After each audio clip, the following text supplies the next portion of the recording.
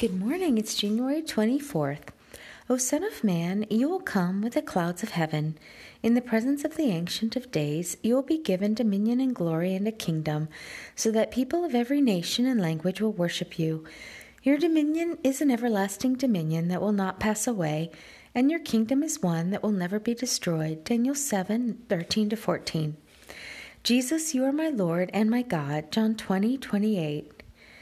Who may ascend your holy hill, O Lord? Who may stand in your holy place? Those who have clean hands and pure hearts, who have not lifted up their souls to idols or sworn by what is false.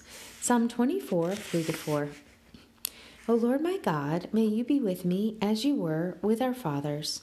May you never leave me nor forsake me. Incline my heart to you, that I may walk in all your ways and keep your commands and your statutes and your judgments, which you gave our fathers. May all the peoples of the earth know that you, Lord, are God. There is no other. Let my heart be fully committed to you, the Lord my God, to walk in your statutes and keep your commandments as at this day. 1 Kings 8:57-58, 60-61. As one who knows righteousness, who has your law in my heart, may I not fear the reproach of others or be terrified by their revilings. Isaiah 51:7. Lord, may I learn the divine perspective Joseph had when he said to his brothers, "Do not be grieved or angry with yourselves for selling me here, for God sent me before you to save lives. He sent me ahead of you to preserve for you a remnant on earth and to save your lives by a great deliverance. So it was not you who sent me here, but God." Genesis 45:5, 7-8. May we be deeply devoted to one another, honoring one another above ourselves. Romans 12:10. Jesus taught that I cannot serve two masters. I will hate the one and love the other, or I will be devoted to the one and despise the other. Therefore I know I cannot serve both you, O God, and wealth. Matthew 6:24, Luke 16:13. If I am rich in this present world, I should not be arrogant or set my hope on the uncertainty of riches, but on you, O God, for you richly provide me with everything for my enjoyment.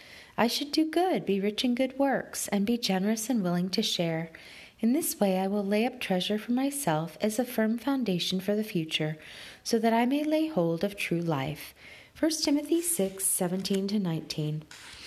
I will sing to you, O Lord, and give praise to you, for you have rescued the lives of the needy from the hands of evildoers. Jeremiah 20:13. You, O Lord, are good, a refuge in times of trouble. You know those who trust in you. Nahum 1:7. You, O Lord, have said, "Let not those who are wise boast of their wisdom, and let not those who are strong boast of their strength, and let not those who are rich boast of their riches. But let those who boast about this, that they understand and know me, that I am the Lord, who exercises loving kindness, justice and righteousness on earth. In these I delight." Jeremiah 9:23-24. You are my portion, Lord, says my soul. Therefore I will wait for you. You are good to those who wait for you, to the soul who seeks you. It is good to hope silently for your salvation. Lamentations 3:24-26. Walk with the King today and be a blessing.